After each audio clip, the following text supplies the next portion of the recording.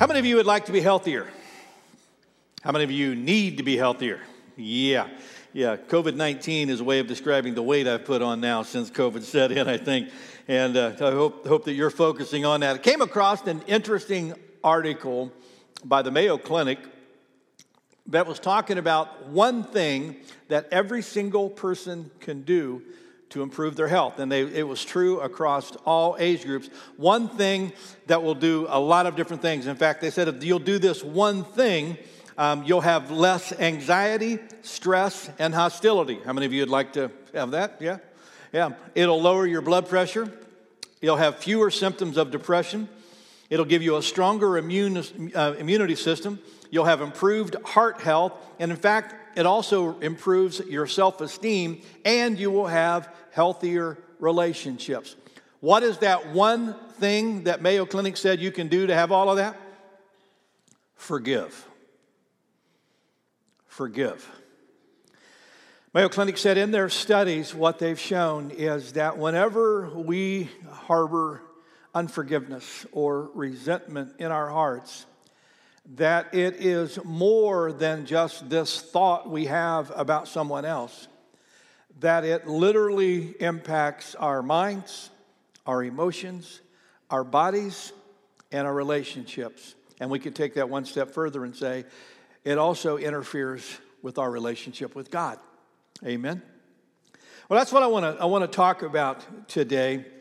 I want to talk about this whole concept of forgiveness. We're in this series called Simon Says, and we've been looking at some of the interactions with Peter, some of the things that Peter did, and some of his journey with Jesus, and the lessons he's learned.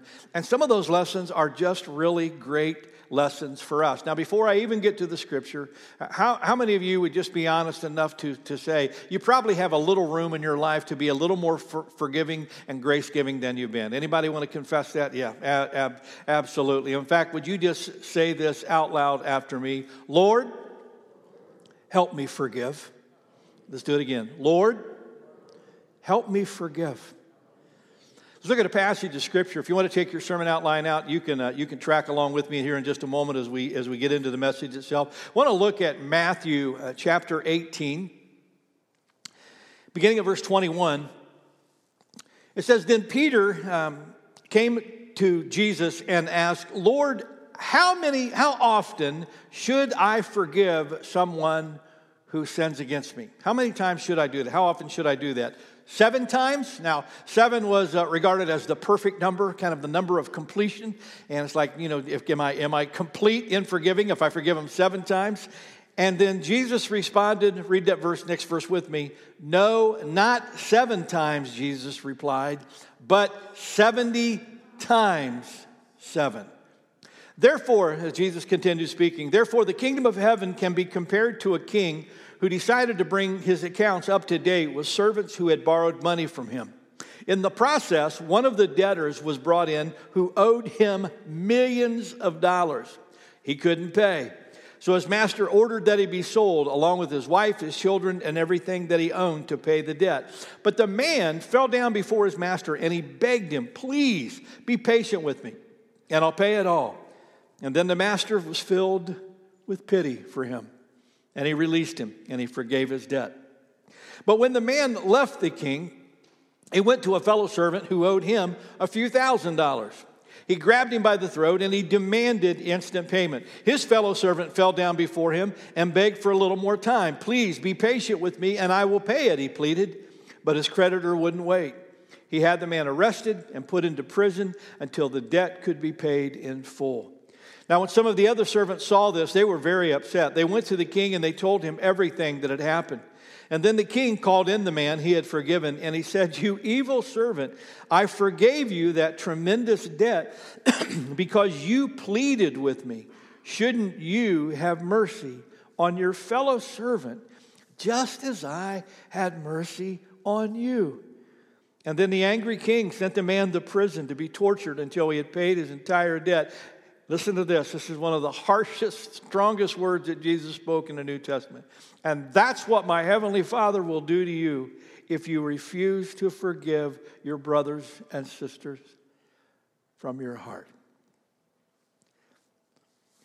How good are you at grace? How good are you, not at being grace, but at giving grace? How good are you at not just receiving grace, but at giving grace? On your outline, I gave you a little survey to kind of question yourself to see how good you are with it. Track along with me as I read these for you. How good are you? I easily overlook slight hurts, insensitive comments, or rude actions. I easily overlook stuff that people hurt me and it's no big deal, or insensitive comments. I'm able to let those roll off my back. Or when people are rude, are you able to just kind of roll with that?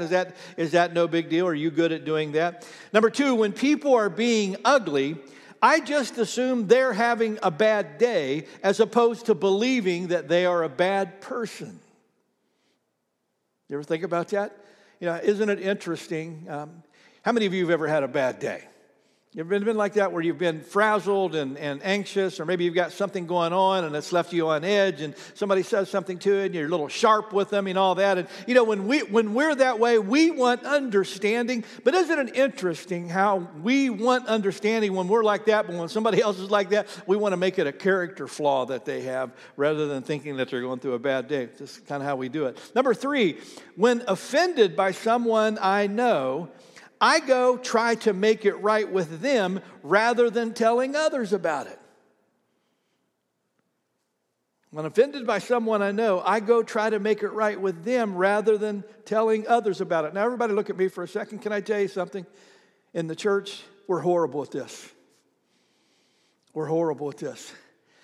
I can't begin to tell you how often in the life of the church I've dealt with situations where someone has been offended by someone else and they've told 25 other people, but they've never sat down with the person who hurt them and had an honest conversation with them about what happened. And can I just say, that's not the Jesus way. Amen? Not the Jesus way. Number four, my closest friends and family would rate my grace factor as being very high. My closest friends and family would rate my grace factor being very high. I thought of this because when I was working on this, I started thinking about, for some of us, sometimes it's easier for us to be gracious with people we don't know than it is with the people we say we love the most. That was one of the things that God has dealt with me about through the years, and I've confessed this before, but a very difficult moment with God when he said, Steve, you treat the worst the people you say you love the most, and that's not the way it ought to be. Number five, I've forgiven things that many people would find impossible to forgive. I have forgiven things that many people would find impossible to give. Jesus' challenge to Peter and his challenge to us is not that we would just understand grace or even be good with grace. Jesus' challenge to us is that we would be great with grace because he was great with grace. Amen? Now, I want to step back and I want to unpack this a little bit further for you. And again, I hope that this message will be some stuff that you will just allow God to help you maybe chew on all week long. Let's talk about how we can become great with grace. You ready? Here we go. First of all, recognize in the story, one of the things that it points out is the fact that Christ calls us to a level of grace that is absolutely absurd. Christ calls us unashamedly to a level of grace that is absurd. Now, again, think about this. When Peter went to Jesus and he says, now, how many times do I got to do this? How many times do I have to forgive someone who sins against me? And Peter thought he knew the answer. 7 times? He thought, I'm going to stretch this. And he thought he was being really good with this. And can you imagine? It just blew him away when Jesus responds by going, no, not 7 times. But how many times, church? 70 times 7. Some math teacher. What's that equal out to? 490. 490 times. Now, when Jesus is talking about, forgiving, it's not just forgiving once or twice. It's forgiving over and over and over again. And look at me. Isn't that the way God forgives us? I mean, aren't you glad you've never had to go to God and say, God, I am so sorry. I really messed up. And God was, well, you know what? You've used up your quota. I'm sorry. You hit 7 and that's it. That's all. No. Okay. If we confess our sins, He is faithful and just to forgive us our sins and to cleanse us from all unrighteousness. And you know what? There's no quota listed anywhere. And not only are we talking about the number of times that God is willing to forgive us, but that also represents the magnitude of what God is willing to forgive. One of the things when you read the Scriptures, you realize that, God is willing to forgive us of whatever we've done. And this is great news. And I just want you to look at me. I don't care who you are. I don't care what you've done. I don't care how dastardly or heinous you think the sin you have committed is. Here's what I can tell you. Without a doubt, whatever you've done, God's grace is bigger. God's grace is bigger. Where sin did abound, grace did much more abound. And God, who is this gracious God, who is willing to forgive, He challenges us. I love the passage of Scripture there. Jesus just provides such a great model of this for us. In Luke chapter 23, verse 34, read it with me. Jesus says what? Forgive them, for they don't know what they're doing. And then He talks about how the soldiers are gambling for His clothes. Now, where was Jesus when He spoke these words? He was on the cross. He was on the cross. Can you imagine saying to the very people who had just mocked you, drug you through the street, humiliated you, spit upon you, beat you, jammed a crown of thorns on your head, stuck you on a cross like a common criminal, drove nails through your wrists and through your feet? Can you even begin to imagine saying to that group of people, Father, forgive them?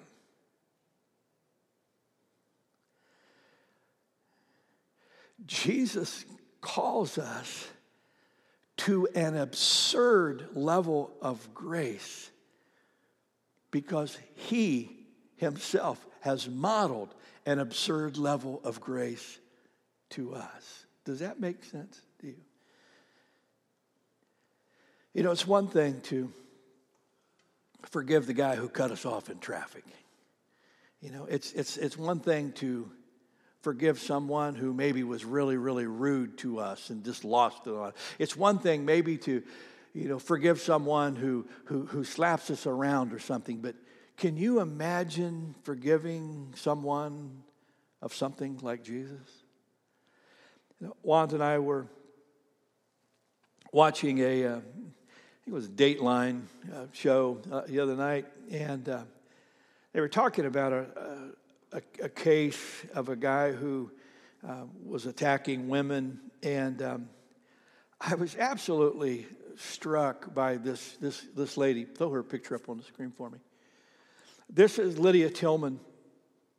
A few years back, Lydia, who was I think 32, 33 at the time, was attacked by this man. Throw his picture up here. That's Travis Forbes. She was attacked by him in her apartment. He raped her. He brutally beat her, literally beat her within an inch of her life. Then he doused her with gasoline and set her apartment on fire to try to kill her. She survived. And this man had already killed one other woman. In fact, it was only through the fact that they found this man, Travis's DNA, underneath Lydia's fingernails that they were able to identify him and eventually get him to confess to attacking Lydia and attacking and killing this other woman. But what was amazing to me is in the result of Lydia's injuries and all that happened to her, again, she was in a hospital for a long time. She suffered a stroke as a result of her injuries. As she recovered, she had to learn how to eat again. She had to learn how to speak again. It was just horrible what this man did to her. And yet, when she had the opportunity to stand in court and say what she needed to say to him, she forgave him.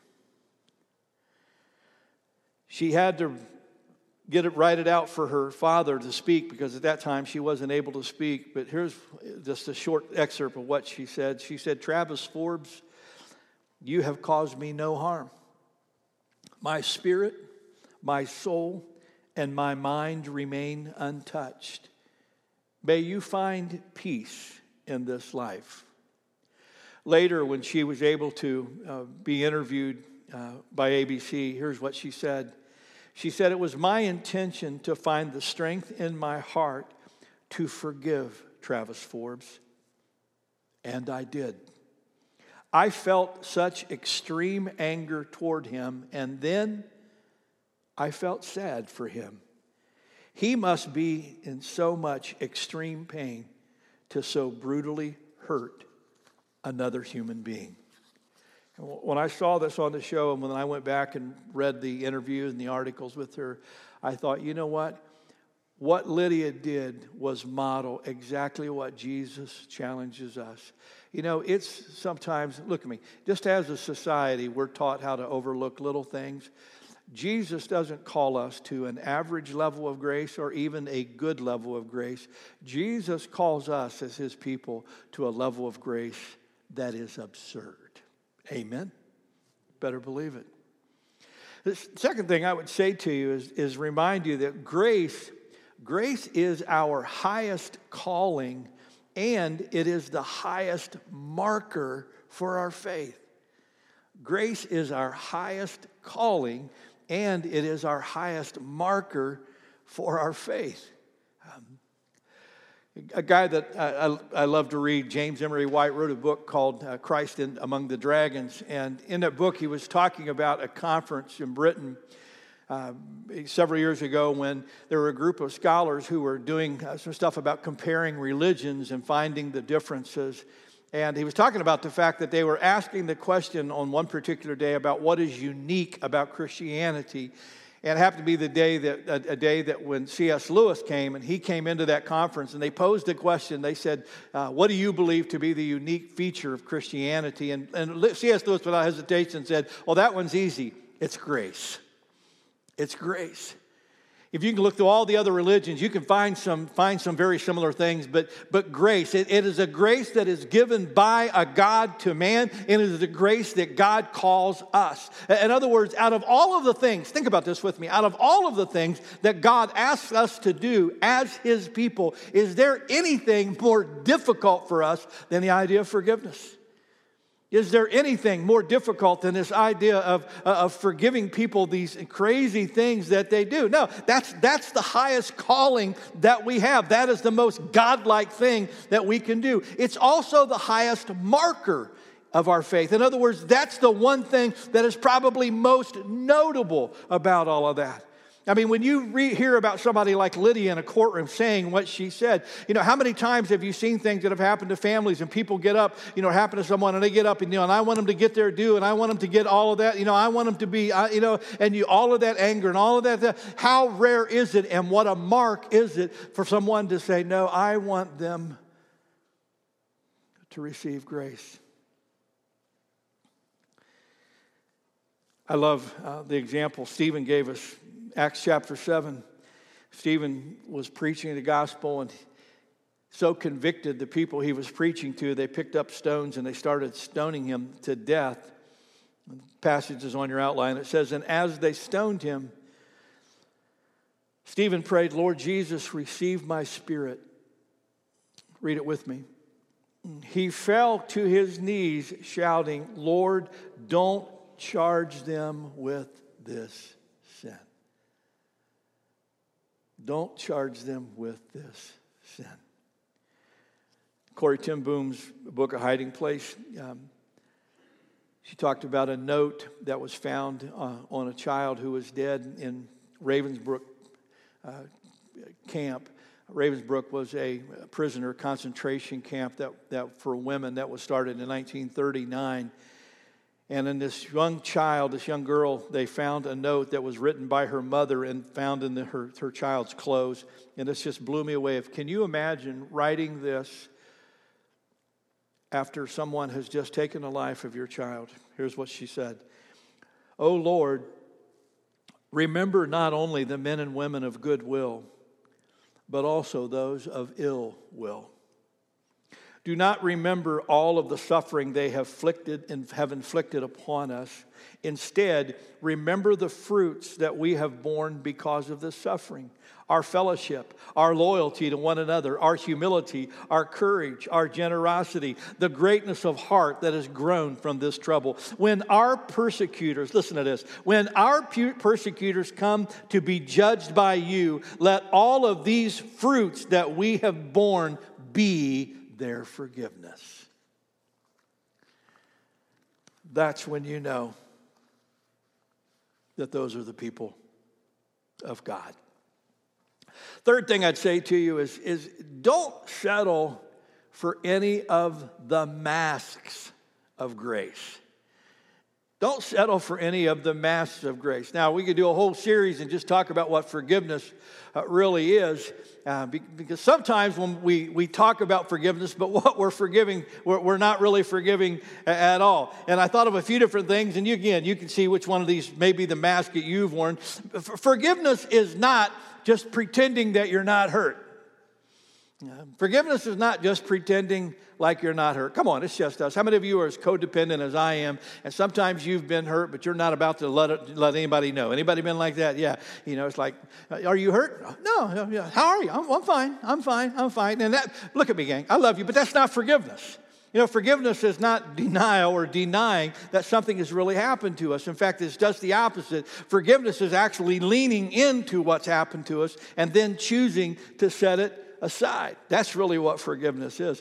Forgiveness, I mentioned this earlier, but forgiveness is not being nice to the one who wronged you, but then speaking ill of them to others. Forgiveness is not being nice to the one who wronged you, but then speaking ill of them to others. Some of the statistics they've shown saying that when one person has been wronged by another individual, they will tell anywhere from 7 to 11 other people about the wrong that's happened to them. And again, often we're talking about people, but we're never really talking to them. And here's another one, and I think this was probably one of the more challenging ones. Forgiveness is not forgiving with your lips, but then stoking the fire of resentment in your heart. Now, it hit me when I was reading this passage that the way Jesus ends that story is he's saying, and this is what your heavenly Father will do to you if you don't forgive your brother or sister from your heart. Forgiveness isn't simply saying forgiveness and then holding that inside and constantly stoking that resentment up.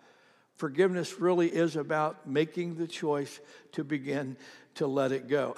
I love this. I thought, boy, this is just so true, married couples. This is from the Pickles cartoon. Wife says to the husband, "Remember what you're doing today at 3 o'clock?" And like a good husband, he goes, "Huh?" He says, "You're taking me to my sister's house and not wandering off and forgetting all about me like last time." "That again? You said you were going to forgive and forget." "I did forgive and forget. I just want you to forget. I don't want you to forget that I forgot and forgave." Now, did she really forgive and forget? No, she just saved that away till later. And that's sometimes, that's just sometimes what we do. Sometimes we're saying forgiveness up here, but are we really forgiving here? Now, again, just stay with me for a second. Forgiveness is never easy, and sometimes it is incredibly, incredibly hard. And can I just say out loud, forgiveness is often something you can't just do in an instant. Forgiveness is a process that you have to enter into and work through that scar tissue of forgiveness. Yeah, one of the things I've discovered in particularly dealing with people who've been deeply hurt, or people who have been abused, people who have had incredibly heinous things happen to them, you realize that forgiveness is not just a simple movement, but forgiveness takes time. But what I believe Jesus is talking about here is the choice, look at me, the choice to enter into the process of forgiveness.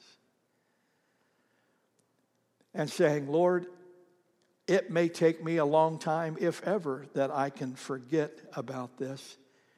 But can you help me day by day to unpack this horrible thing that has happened?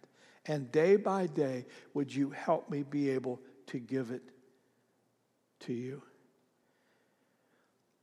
You know, some time ago, one of the things that hit me one day reading this passage is when Jesus said to Peter, you need to forgive 70 times 7. One of the things that hit me is sometimes that's not 490 different things.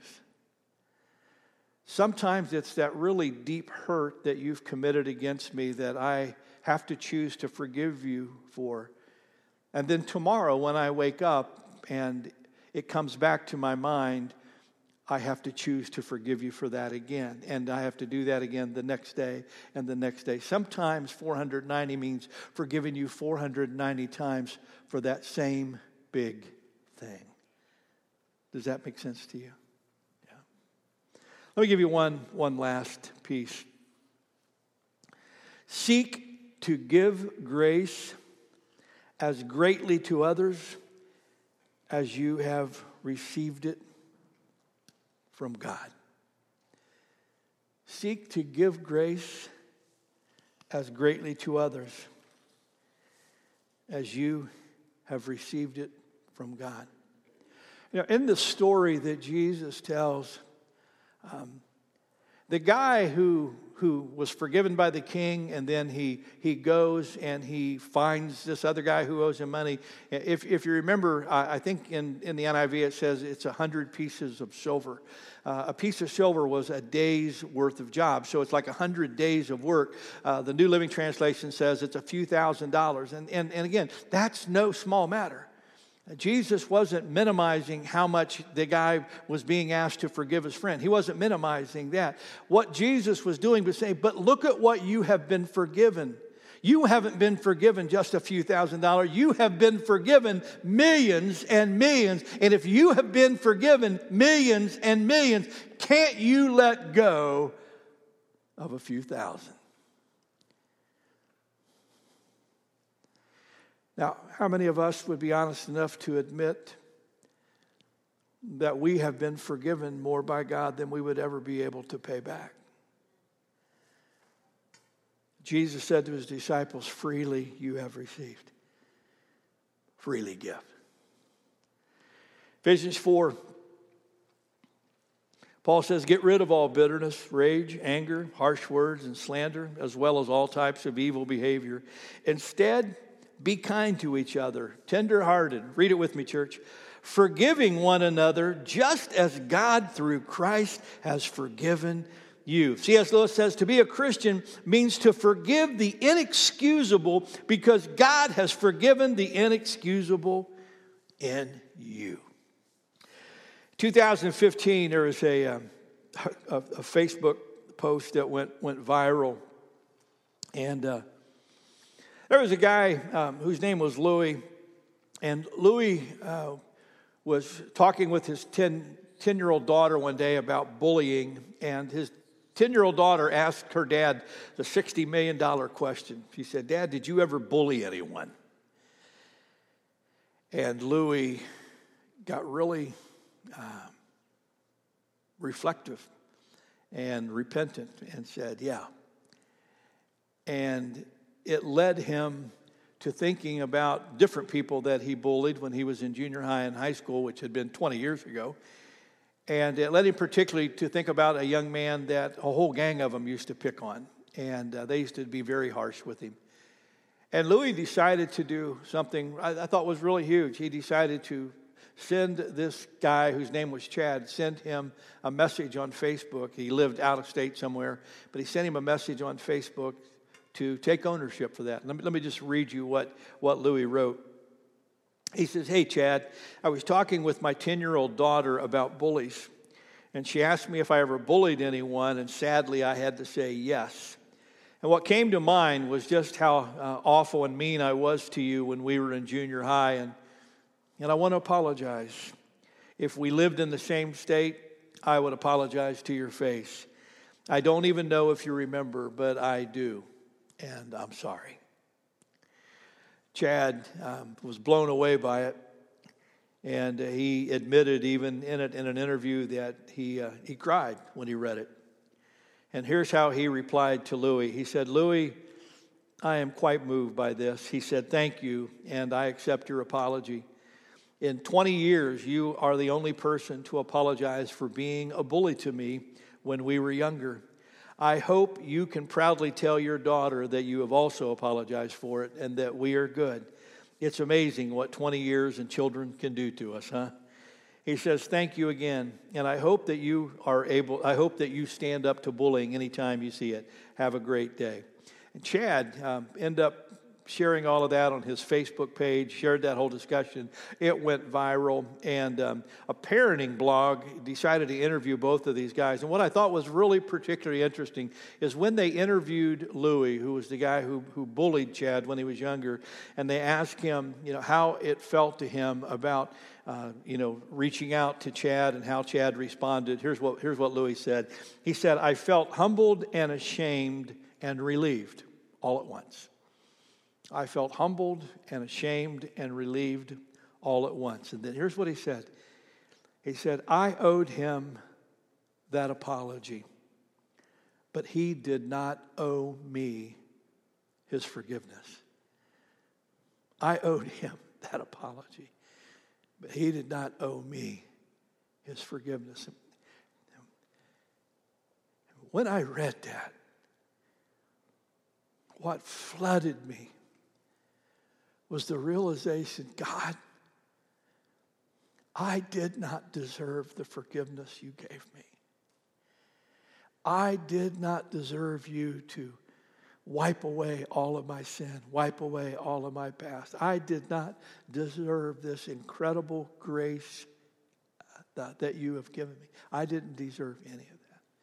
And if I didn't deserve the forgiveness that I have received, how in the world can I withhold forgiveness from someone who needs it from me? Amen.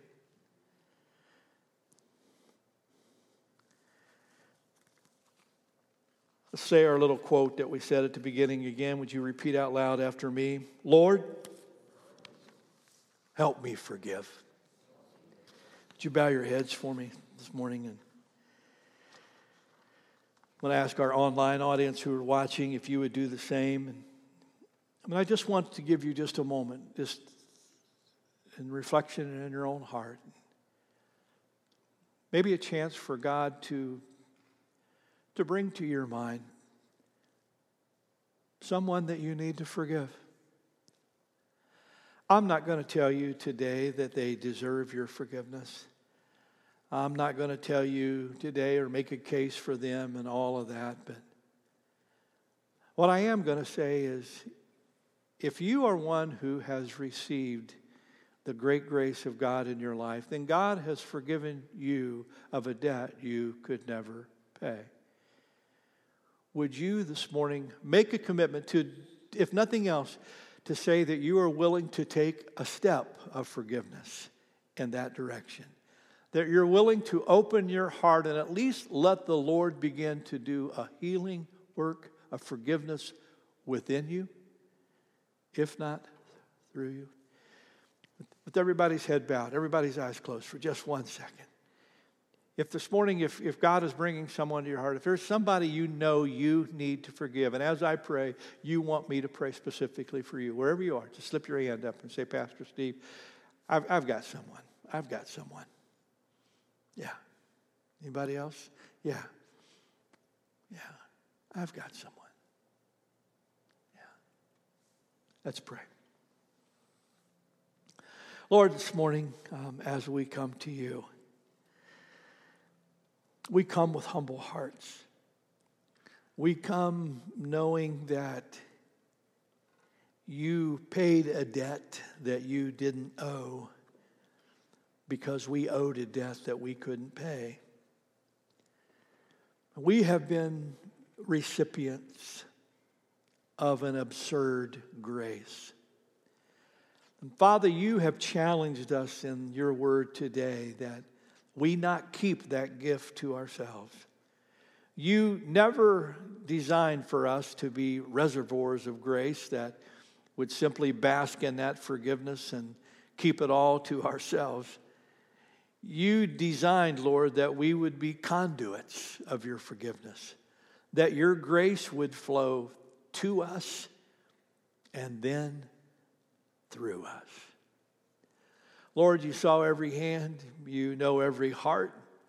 You know where we are giving grace and where we are withholding it. And Father, today, I just pray, we know that this thing called forgiveness is the highest calling that you've given to us. It is the hardest and most challenging act you have asked us to perform. We also know that it is the most freeing, because when we forgive, we break chains that are upon us. We break chains that are upon our heart.